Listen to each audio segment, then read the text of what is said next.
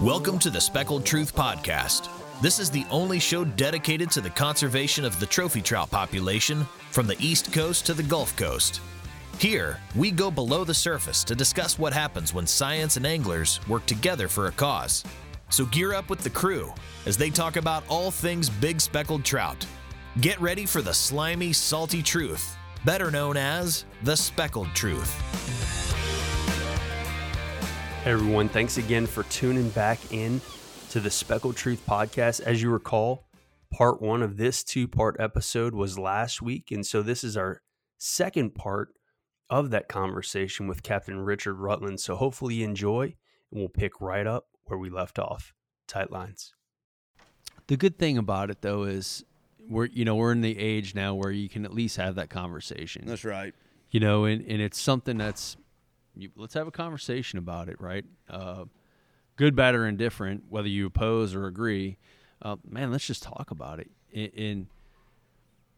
At the time growing up, that was never part of the conversation. Mm-hmm. And so I think that's where I think we, from you. an evolution of maybe an angling or whoever we are from as anglers, I think we're kind of evolving to maybe just be a little bit more conscious about what we do. I tell you, how we interact with each other is completely different. But at least we're having some conversation as opposed to before we just weren't. I tell you one thing I've really tried to do. Just one thing I think about with conservation of your bigger fish in Alabama, why I think maybe we're a little bit behind everybody else is there. I look at Florida and I look at Texas primarily, those two states, and most all of their tournaments, like their tournament formats, include bringing the fish in alive, putting in a live well, bringing it in alive. Figuring out that entire process, that's not an easy feat by any means, and then releasing the fish at the end of the day because, I know the Alabama Deep Sea Fishing Rodeo that I'm a part of. I tell you, when it really started to really click in my brain about it was when I was guiding, and then I was the only guy on the rodeo site who knew how to clean fish, and I would literally clean 100 fish over 5 pounds a day sometimes in it. You know what I mean? And it kind of got to where, like, at the end of it, I was like, man, somebody else has got to do this. I can't clean all these fish. It's just it made me sick to my stomach. Yeah. After a couple of years of doing that, and have y'all adopted any? Yeah, so that's what I was kind of get at was I was president in 2016, so I think it was 2 years before that. So about 13 or 14, I incorporated a live weigh-in, and man, I'm gonna tell you, a legal pad wouldn't be enough lines on a piece of paper that of people that told me I couldn't do it, which I almost did it more out of spite at that point. You know what I mean? Like, man, there's no way. And I was fishing with, Bob Aberscotto and I just started fishing together. And every time we fished a tournament, it didn't matter whether you had to keep them alive or not for a tournament's sake. We did it anyway, and brought them up in a bag, weighed them, released them right there in front of everybody. And it was real neat to kind of see everybody, not everybody, but a bunch of anglers follow suit with that. And so I started that in the Alabama Deep Sea Fishing Rodeo, and we've gone through all. We started out weighing in live fish in horse troughs, like 100-gallon horse troughs, with bubble machines hanging off the sides, And now we've got like a 400-gallon tank, kind of like the same guys who built built the tank. Killer Doc? The Killer Doc guys built us a real big, pretty tank. So we got our own tank. We've been doing that for 6 or 7 years now, probably longer than that. All my years run together these days. But what's the response? Like, what's the public response? Man, it's crazy. It's just it gets bigger and bigger every year. More and more live trout are coming in.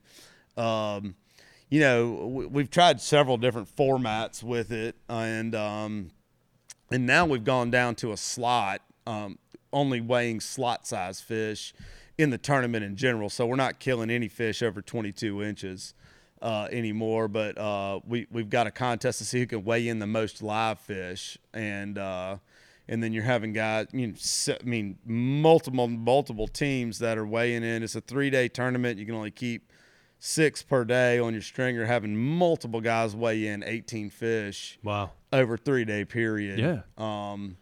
To what we call it the race to 18, who can weigh in the most live fish and whatnot. And we have our whole tank full, and we're releasing hundreds of speckled trout. Yeah. And then we got other people just bringing, just because bringing in fish alive is a thing now. We got people bringing in blackfish alive. We call them blackfish in Alabama. I hate calling them triple tail, but we got guys bringing in blackfish alive, flounder alive, redfish alive. No like all of our really premier inshore species, folks are bringing them alive. So it's just it's kind of hell yeah. I feel like I'm trying to spread and grow the mentality. Yes.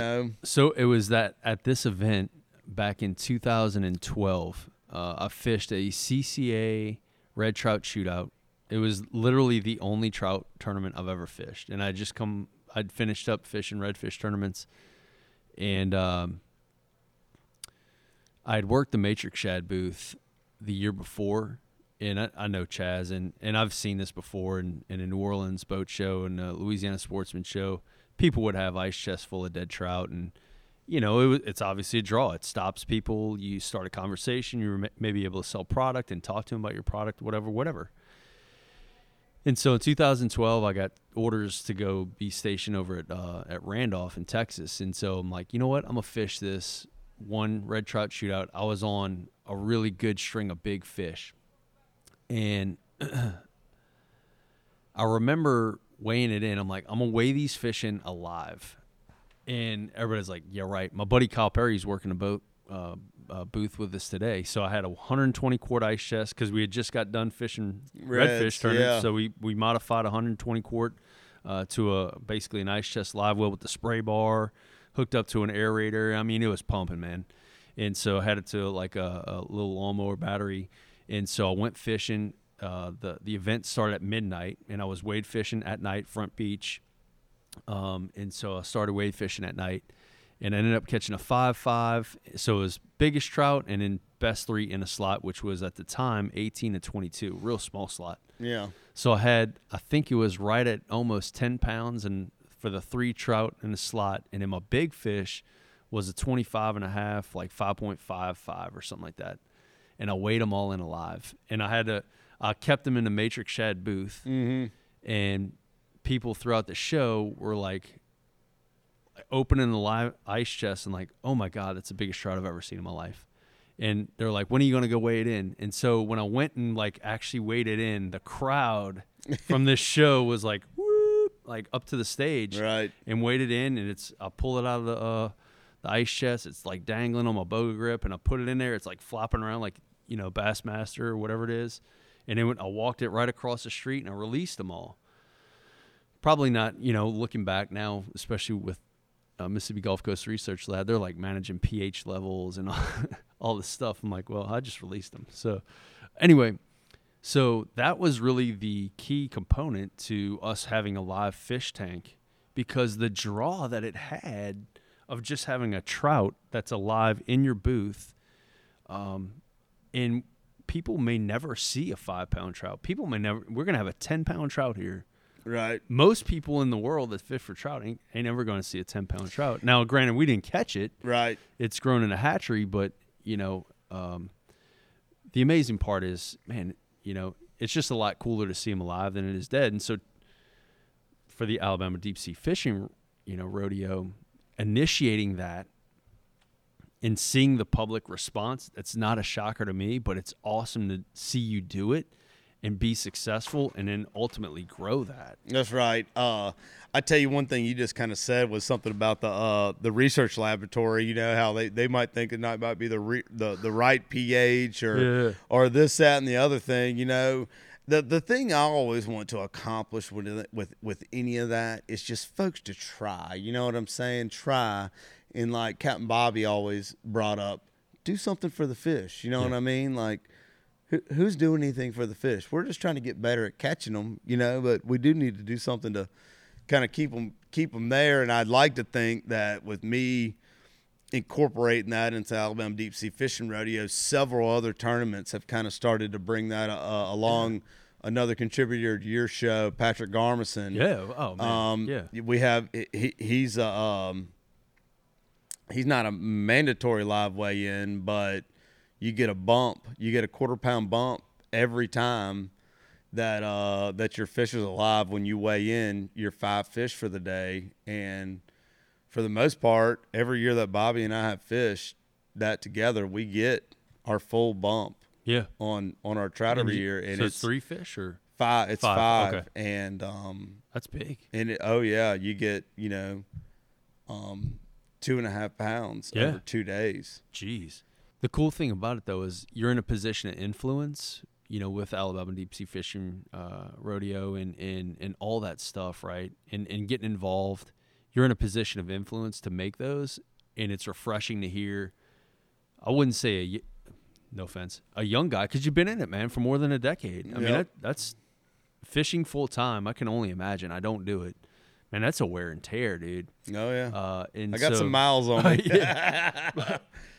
Let alone like a Watkins or an Abrascato who's probably 30, 40 years, man, in the industry. I mean, that's invaluable. But, man, being at position of influence, being a young guide but long enough in the seat, kind of, again, having that position of influence others around you, and not shaming others, but having that influence around you and kind of seeing the result, man. I wish you freaking the best of luck, man. That's the thing, man. You said the thing about shaming folks, man. You do that, they're gonna turn around and be like, "Hey, man, I'm gonna show you how to kill some fish," kind of thing. That's not the approach. Just for anybody who's listening to us, guides, other tournament anglers, whatnot, shaming folks is not the way to go about it, man. It's just providing positive influence on everybody. I feel like is I mean, I've seen it amongst my friends that are guides, like the up and comers, like the guys who, I've been guiding for, I guess this is my 13th, 14th year or something like that. And I've got guys who are like 3 or 4 or 5 years in or something like that. And I'm already seeing these guys kind of take on the same mentality and whatnot. It doesn't take long to kind of figure out, when you're doing it for a couple of years, like, hey, man, that guy knows what he's talking about and doing, and he's pretty much calling the shot sometimes. That's kind of what I saw in Bobcat, when I was an up and comer, I mean, like I said, I'm like still starstruck to this day that guy's my tournament partner, you know what I mean? And I get to learn from that wealth of knowledge. So are we going to talk about any fishing on this thing, or are we just going to talk about science and nerd stuff? We're at 1 hour and 7 minutes. Woo, so we better get it done quick. Let's talk a little fishing.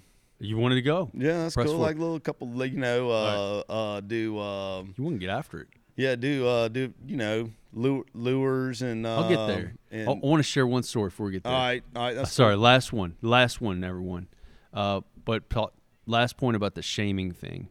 So I'm having lunch at Snoopy's with Lowell Odom, Jay Watkins, Cliff Webb, and Cliff Webb was telling a story, and he's kind of same mentality, man. He had kind of a set guide limit on his boat, and he's back at the dock, and he's not cleaning a bunch of fish, and that's kind of where, it's kind of like a measuring contest, if you know what I'm saying. Mm-hmm. And so, other guests and guides are like, man, look at Cliff Webb, he ain't cleaning a bunch of fish, he's not on them, or whatever it is, and Cliff's killing them. I mean, he's killing them. His clients are happy, he's killing them.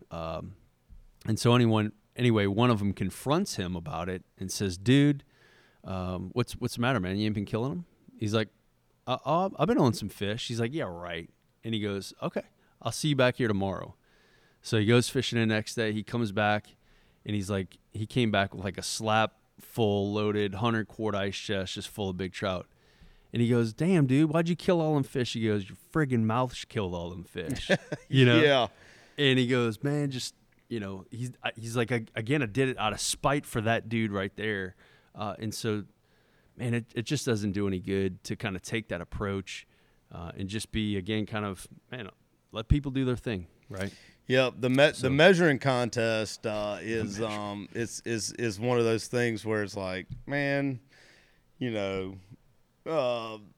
once it quits once you catch enough fish and you've been there, you know what I mean? It's not that important anymore. No. I actually had a customer, not a customer, a guy who kind of did a little scouting with me for my tournament. We got this coming up this weekend. Asked me, say, man, how many fish is a good guide trip for you or whatever? And I said, man, I don't measure a guide trip on how many fish I catch. That's not what a guide trip is about to me. It's about entertaining my customers. Yeah. Are they happy? And in making it a special occasion or a special memory for them. It's not about Ziploc bags of fish. That part of it kind of kills me a little bit, and where people have that mentality, well, did you get your limit today? Man, it's like, man, that's not what it's about. It's about having a good experience. I provide an experience as a charter captain. Of course. So all right, if people were to book you, what could they experience, right? I mean, what's the expectation? How are you fishing? And so let's get into that fishing portion, right? I mean, fishing wise, man, I'm broad with fish. We're talking on a speckled trout show right here, but redfish, we don't care about this. but man, as far as species go, man, I'm a nut just about fish. I'm catching I don't know if you saw, like 2 years ago, right before COVID hit, I caught a daggum yellowfin tuna out of my bay boat. I didn't see that. I've gotten into sword fishing. I've got an offshore side to my business these days. So we're like sword fishing and bottom fishing, deep dropping, catching tuna, wahoo, dolphin, all those kind of things. And then inshore wise, I'm just a nut about catching blackfish, triple tail, and ling, cobia. We call them cobia, ling in Alabama. We catch a lot of those in the throughout. Usually that's kind of like a later fall kind of fishery, but I'm always on those trout's tails, man. I'm just right behind them all the time, because we know you're talking about like stunts earlier. We was talking about they'll do, like, trout will do 18 miles in one day. I believe it, Jucker. They got a tail and they know how to use it, man. Because it's like they're there one day and gone the next, And so that's one thing I guess maybe I've been diagnosed as ADD. I don't have very much patience for anything. That's great for a trout fisherman, in my opinion, because you can just when you're searching for fish, it's getting in there, you got some confidence in, and bam, bam, bam, bam, bam, just like run and gun till you find them, which is usually a bunch of fun when you got some customers with you, you're trying to put a bunch of fish over the side. So how do you prefer to catch them? Like, what do you like, artificial? So if it was just me, man, like, my favorite thing in the world to do is wade. I'm so jealous of what you guys have down in Texas, because y'all wade year round. I don't know that we could catch them wading year round in our fishery. We have what I would call a deep water fishery. Like y'all's deepest water down that way is like, what, I don't know. Well, Galveston's probably the deepest complex. Yeah, well that's kind of like a mirror image of Mobile Bay, but down Laguna Madre, Baffin, all that stuff, 5-6 feet's like your deepest water. Right. Like our deep water's like in the middle of the ship channel. It's 50-something feet, and like the average depth of Mobile Bay is 12 foot. So I don't know. All of our fish this time of year in the winter congregate in all the tidal rivers and whatnot. But wading's my favorite thing. Kind of going like March into early summer through June. Then once it gets hot, we start doing a lot of boat fishing. But wading with artificial lures is my favorite thing in the world to do. Okay, that's my passion. Down South Lures has been making lures for the inshore angler for years now, and it's easy to see why. From their 4-inch Southern Shad to their much larger DSL Supermodel, to the 3-inch burner shed, their versatility is really in every angler's arsenal. Better yet, they're actually made here in the USA as well. So support this Texas brand that supports you, the fisherman. And next time, go check out the hashtag Swims in a Fall action on a Down South lure. Real Sportswear humbly started making shirts for a few local fishermen. Rooted in simplicity and utility, Real's minimalist approach is a reflection of what binds the fishing industry together. Now found throughout many coastal retailers, their lineup of comfortable and functional gear aims to make your time on the water a success. So next time you're gearing up, wear what guides wear and consider Real Sportswear. Despite its unique name, Stinky Pants Fishing has been making wade fishing gear for the Texas angler for years. Located here in Texas, they make anything from boga floats to boxes, stringers to wade fishing straps, really anything that the inshore angler needs to make their time on the water more efficient and more effective. So check them out at stinkypantsfishing.com and get some equipment to make you a better wade fisherman.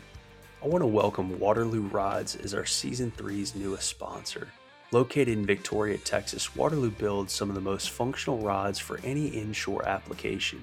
Whether you're in the market for a carbon mag, an HP Light, or a slam mag, or their Salinity series, definitely check them out. Also, check out their Waterloo Pro Shop, which carries most, if not everything, that the inshore angler needs here along the Texas coast.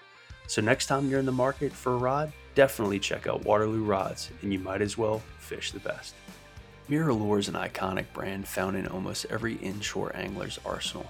From their 17 or 27 MRs, to the Mirror Mullet or the Top Dog, even their soft plastic lineup, as well as the Paul Brown Series Fat Boys. These lures have been trusted by many anglers across the Gulf Coast and beyond. So next time you're out there looking to fire up a bite, remember, tie on a MirrOlure and turn on the bite. Texas Custom Lures and the original Custom Corky are back again for Season 3 sponsors, and we couldn't be more appreciative. These lures and colors, which are produced by some of the most renowned anglers up and down the Texas coast, have been producing for decades. So whether it's a Double D or a Fat Boy floater, and Plum Nasty, Texas Turnip, just to name a few, remember, next time you're looking for that next big bite, the big girls aren't colorblind. Now I know you know Uncle Joey. Uncle Joey, oh Man, yeah. And I obviously listen to you guys in Alabama Fishing Report and knowing Joey and y'all's relationship and obviously knowing Bobby Alberscato and watching him throw those, but man, slick lures, and you guys really pounding those and catching a lot of fish on those. Is that kind of general style? Do you throw any like Corky Fat Boys or any of that style, or is like the slick lure? Man, there's just something about it, Man, so before we found the slick lure, I threw a multitude of different things. I was throwing a lot of sinking mirror lures, a lot of crankbaits, lip baits, some rattle traps, things of that nature. And once we found the slick lure and we started testing it against some of the traditional lures that we were throwing before, no comparison. I haven't. I honestly, I don't. The only hard baits I own these days are top waters. Okay. Where I would throw any of those other things, I'm throwing a slick. Lure. Weighted or? Yeah, weighted. Okay. I don't fit. I rarely. I won't even say rarely. I won't even fib. I throw everything weighted. Okay. Just for our water depth that we have around here, I'm throw that. Weighted, and that weighted hook, that beast hook, only comes two ways: weighted and unweighted. It's 1/8 ounce or no weight. Okay. It only comes two ways. So I always throw it weighted, and man, I don't know what it is about that thing, but I just love it. And I've just gotten to where I hate lures with treble hooks. I just feel like they like to tear out and whatnot, man. And you still lose a few fish on that slick lure, man. But once you stick one with that beast hook, that joker digs in. It's got such a great big gap on it. Man, they rarely come off. You throw a lot of soft plastics too, or? I'm getting to, I do a lot of what you guys call tails on the show. What do we call grubs? Right. For sure, throw a lot of grubs, especially like this time of year. Those fish get in this deep water. Like we have river, our Mobile River up right in downtown Mobile is a lot of deep water fishing. A lot of it relates to what Chaz Champagne has talked about on here, where you're fishing that, 12 to 25 foot of water, using some real heavy grubs and really, man, everything. He was on the episode you had him on there last year before last. It's like, man, I'm like, yep, I know exactly what you're talking about. I do the same thing over here in Mobile, with that jigging and watching your line and the rod length and having the gear ratio and its reel and all that relates a lot. We really like doing a lot of that kind of fishing. Yeah. Certain times, you get depending on rainfall and salinity, some years that kind of fishing's hot and other years it's not, it hadn't been past couple of years. We had a lot of rain, a lot of upstate rain, a lot of fresh water coming down, makes it tough. So Mobile Bay and the Mobile Delta, what rivers are those?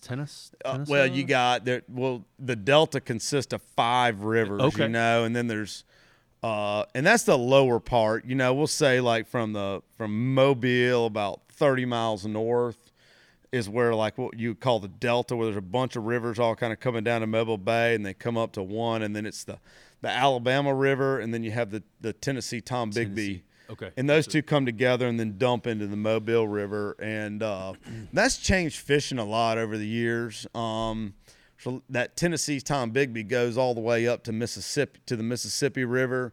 And there's a lot more water these days coming down that and flooding out that Delta, and it's changed for the bad quite a bit up there. We hadn't had like a real good, like what I call Delta bite, and I mean it's been a minute. No kidding. 2013,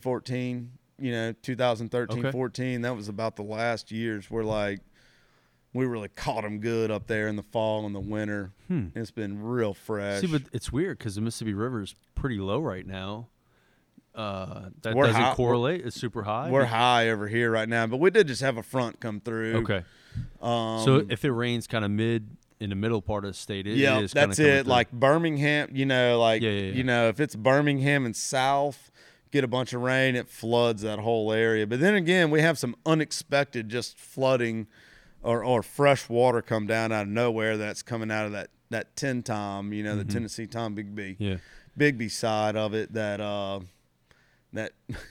it kind of sucks because it's not natural stuff. There won't be any rainfall, and then all of a sudden we'll get a slug of fresh water down and changes everything, and it's not natural. And I'm so against things like that. Like they're about to dredge the ship channel in Mobile Bay, make it deeper and wider, and it's gonna mess up the flow and change things a lot.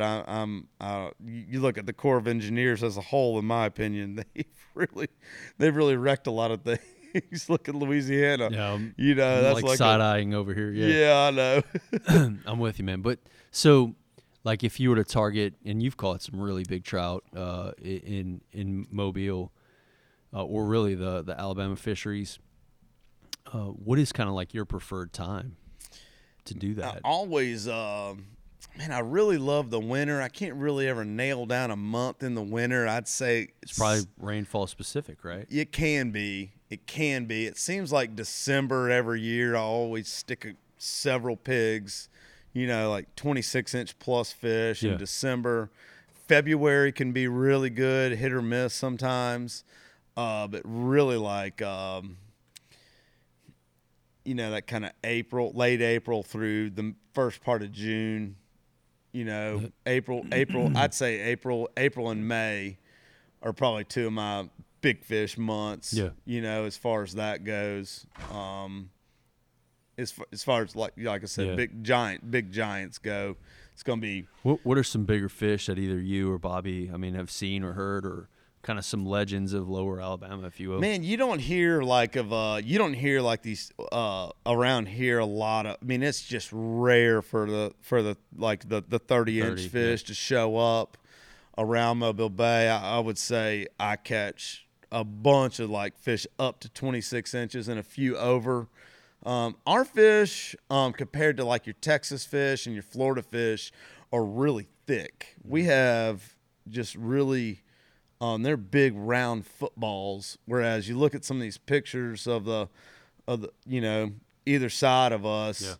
Their bellies are kind of soft or whatever, and you hold ours up, man, and they're like the fish stands up on your hand, Tall. Yeah, they're thick, and that's got to do with their diet a bunch, I'm sure. Whatever their primary diet is, we catch a lot of fish on shrimp, but there's also like a really good mullet and pogie population around a lot too. I think those pogies, we've always seen that with the redfish tournaments over the days. You find those fish around those pogies that are always footballs, and we have a lot of pogies in Mobile Bay and all this deep water that we have around here. So I remember one fish that I didn't measure, didn't weigh, didn't do anything, that I caught out on the Gulf Beach, and I actually hooked the fish on the lure, and I handed it to this 5-year-old kid, kind of right as the sun was getting down, and he was reeling it in. I could tell he's having trouble with it, but I was like, man, he's only 5, whatever. And I see the fish roll up, and he's gigantic, barely fits in the net, and got out of the net, got the lure out, and let him take a picture. And the only thing I could think to do was let the fish go. That's all I wanted to do, I used to say years ago, man, if I ever catch an 8-pounder, I'm going to put it on the wall. That was like 8 years ago, 8 years ago, and I think I caught 4 or 5 that size, and I was never iced one to do like a skin mount. I always thought that'd be real pretty to do a skin mount on something, but I don't know. I'm always letting them go. But,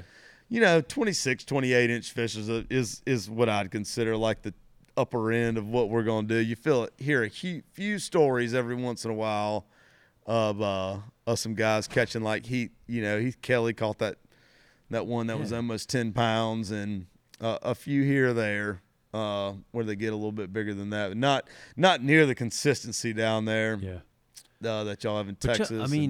Y'all do have a really solid trout fishery, though. Yeah. Y'all have some sticks, like we talked about before, with redfish tournaments and stuff like that, and in a Battle of the Grubs, and you always kind of see kind of these perpetual names that always come to the top, and that's a really cool format. I like that. Man, you want to talk? So I know a little bit about the Battle of the Grubs. So super cool format. Actually, I would invite anybody else listening from various states to maybe adopt this, because I had a chance to talk to the ACFA and Alabama Coastal Fishing Association, That's I think. right. And so y'all have a lot of different kind of groups, if you will. And I think it showcases how, invested all the anglers are into having a healthy trout or just a fishery in general. So explain to everyone a little bit about the Battle of the Grubs. And that's big. That's big deal. Oh yeah, so Battle of the Grubs, man. That's Bobcat and I's. That's our favorite thing.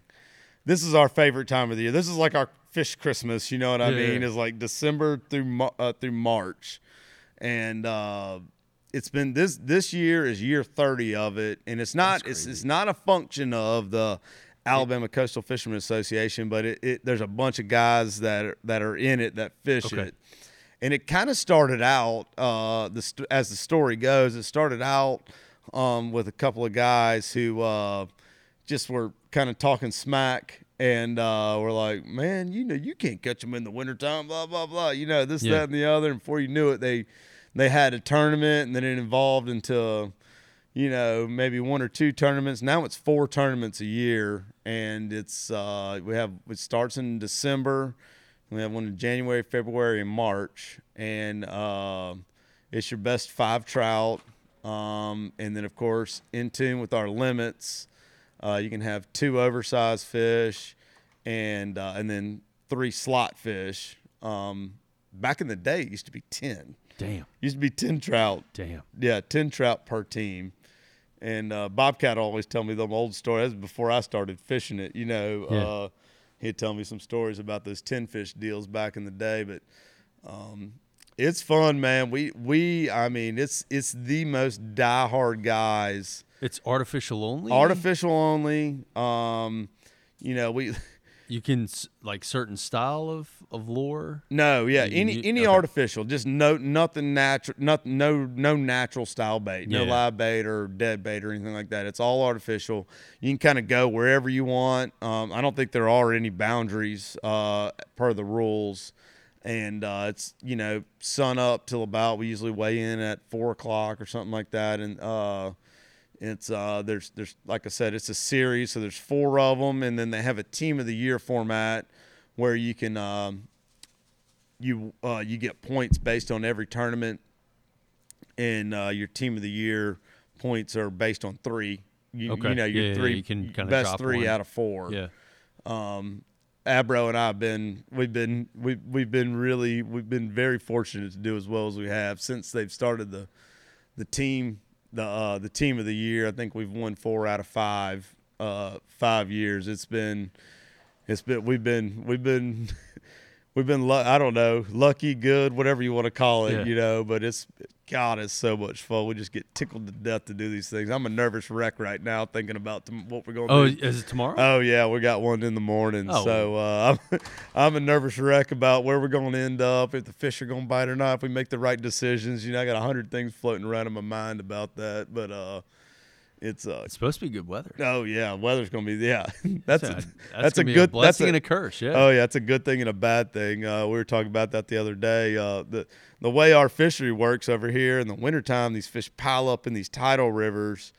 And the thing is that, like tomorrow is going to be really pretty and really nice. It's going to be like a lot of guys out just pleasure riding and a lot of traffic on the water and whatnot, which is going to make fishing kind of tough. We usually like it when it's like nasty, the high is going to be about 43 degrees and it's going to be raining or something, or blowing 20 knots or something. Like we like those days when the daggum weather's terrible. And I've heard some other guys on here talk about on your it might be Watkins was talking. Oh yeah, Jay Watkins was talking about taking his kids fishing, and how they had to go fishing on the bad days, because they canceled charters and whatnot. And I swear to you, man, those bad days when it's overcast and raining, you got a front coming through or something, those are the days the fish chew. Those are the days I look forward to with trout fishing, when you got some sure enough terrible conditions. And fishing in that stuff is kind of, you almost start laughing about it at a certain point because it's so bad. But man, it usually pans out, pretty nicely at the end of it. Yeah, I guess it's the more ridiculous it is, I guess. Yeah, like the it almost seems like when you do get bit, because the expectation, you have lower expectations, but like in that extreme, that's what I was looking for, that word, in extreme conditions like that, when you do get a bite, it typically always seems big. So it's like on the extreme days, the bites could be extreme. Oh, and I can tell you, 2 of my 30s that I've caught came on absolutely treacherous days. Yep. Number 1 and number 4 came on just absolutely horrific days. Yep. Like wind blowing, all the things that you described. And you're almost to the point where you're like packing it up and you just keep grinding, almost kind of going through the motions at that point. All of a sudden it's like, oh my God, this happened. I was actually just talking about this the other day. One of the best guide trips I ever had, I don't remember what year it was, probably 3 or 4 years ago. It was one of those early kind of early summer days where we still had like a cold front coming through, and we knew the front was coming through, and we went wading on the west end of Dolphin Island. And my guys were just tickled to death with how many fish I'd made them let go, because they were wanting to keep some fish, and I wouldn't let them keep anything bigger, about 2 or 3 pounds or whatever for the stringer fish. And I think they got to like 30. They were like, man, we let 30 fish over 4 pounds go, and or over 3 pounds go, and had several like 25, 26-inch fish. And literally, we got back in the boat. You could see the wall coming at us of the front, and got back in. And I had to find a I had to find something to clean the fish underneath where I'd been out in the rain, where that pressure was dropping. I always love those days when you got dropping pressure all day. Yeah. So number 5, my last one, in the picture, it's bluebird, but where I set the photo up and took the picture, it's bluebird behind me. But what I'm staring at, it looks like Armageddon. Big man. wall of hate coming at you. It is. But like you, that's man. when they bite, I man. I'm telling you, I live for dude, those days, and it's funny. I'll see some folks out in various areas that I've seen before, kind of waiting or hitting a stretch or something like that, and they're like, "I knew you'd be out here." I'm like, man, same. for trout fishing, it's enjoyable to be out on those bluebird days when it's not blowing or anything like that. Those are like terrible conditions, man. I can't stand it. Like, absolutely cannot stand it when I'm fishing somewhere and there's not a breath of wind and it's slicked off the whole way around. Which is interesting because y'all are a tidal fishery. Yeah, I can't stand it when it's slicked off like that. Now, it'll work in tide and deep water, but I really don't even like fish. Like when I'm in guide mode, like in I will just say spring through fall. Yeah. I don't really like doing that deep water stuff so much. I really like staying in shallow water all year. And that slicked off stuff to me, especially when the water cleans up some, I just feel like those trout are just such visual feeders. They can see everything, and feel too. Just pressure, presence. That's right. I always tell this is one thing I always tell people about that slicked off stuff. It's like you think about sitting on your back porch at your buddy's house around the pool, and there's nobody in the pool or anything. You could read a book on the bottom of the pool in 10 foot of water, right? And one person jumps in the pool and there's a little bit of wave action. You look at the bottom of the pool, there's all that wavy stuff going on the bottom. It breaks up everything underneath the surface when those shadows, because there's shadows is all it is. And I feel like that's exactly what's happening. They're just such visual feeders. They can see so good. And when you get that slicked off stuff, man, they shut down sometimes. All the fish shut down sometimes. You're not even getting little fish bit sometimes when it's like that. So I like those terrible conditions, especially when it's raining or foggy. Man, I get jacked up to go. On those days. You always know you're gonna get a good one.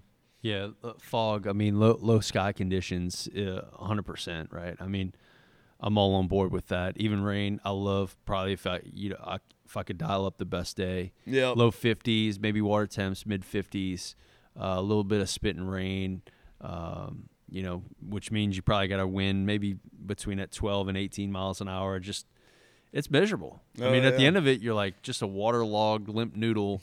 That's probably pretty chilly, and you're like, damn. I mean, you're looking at your hands, and your hands are like you've been in a bathtub for like 3 years, I'm jealous of you guys that get to do all that wade fishing during that, during that time of year.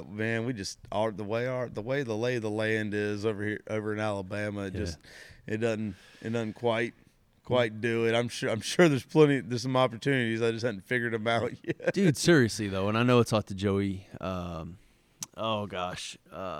Joey Gates and talking to him, and I'm like, dude, get your butt over here. And Josh Tidmore, just get over, come see me, man, and let's fish. And invites open to you as well, brother. So thank you. Let's go ahead and wrap it up, man. I think it's been an hour and a half-ish. Been good. We've covered a lot, dude. A lot of water right now. Yeah. No shit. I need another beer too, man. You need a beer? Yay. Thanks so much, Rich. I appreciate it, man, for being on the podcast, dude, for being so supportive. And like I meant it, and I truly did mean it, man. A dude in a position of influence, a young guide, even though that's been in the seat, using that position of influence to kind of educate yourself and in educating kind of your sphere of influence. Dude, I think that really sets a benchmark and a precedent for not only the guide fleet in Alabama, but hopefully guides and young guides that are here kind of etching their stone in the industry to maybe find what their values are and stick to said values. I think that's how we move forward. That's it, man. That's it, man. You believe in something, you need to hang on to it. And like I was saying earlier about big fish, big trout and redfish and stuff. I probably lost a lot of business over the years, but I really believe in it. What I'm doing, and got a lot of info to back it up, and that's what you got to do, man. Don't put a dollar sign on a fish. You know what I mean? As far as guides and stuff, guys who are listening to us who are guides, don't ever let somebody put a dollar sign on a fish, man. That's not that I have anything against commercial fishing, but that's, you look at commercial fishing as a whole. Guys put a dollar sign on a fish, they'll fish them out. You know what I mean? And I'm with you. And even on a recreational side, right? I agree 100%. And as a guide, I mean, and that's kind of your industry. But even as a recreational dude like me, who has I don't have a clientele. But again, at the end of the day, you could put a dollar sign, especially Speckled Truth. I mean, we could put dollar signs on these fish and keep in said fish to kind of showcase on social media, whatever it is. But again, hopefully folks know, and that's maybe why you're part of and wanting to be and being on the podcast is I think we have the same values, which is using our beliefs in with good intent and pure intent to influence those that we can. And if it's for you, awesome. If it's not, it's okay, man. That's right. But I'd like to have a fishery around for a while. Yeah. And I know my kids, hopefully they would like to enjoy it at some point. Me too. That's what I always think about, man, is my kids, man. But Chris, man, I'm honored, absolutely honored to be on here, man. Thank you for having me. This is a lot of fun. All right, brother. I owe you beer. And so let's go do that. For everyone else who's listening up to this point, thanks so much. I really do appreciate it. Always support our sponsors, Down South Lures, Mirror Lure, Texas Custom Lures, Custom Corky, Real Sportswear, who am I missing? Carboline, and Stinky Pants Fishing. So, again, man, show them some love. They make this thing happen. And until next time, guys, always remember, take what you need and release the rest. Tight lines, and God bless.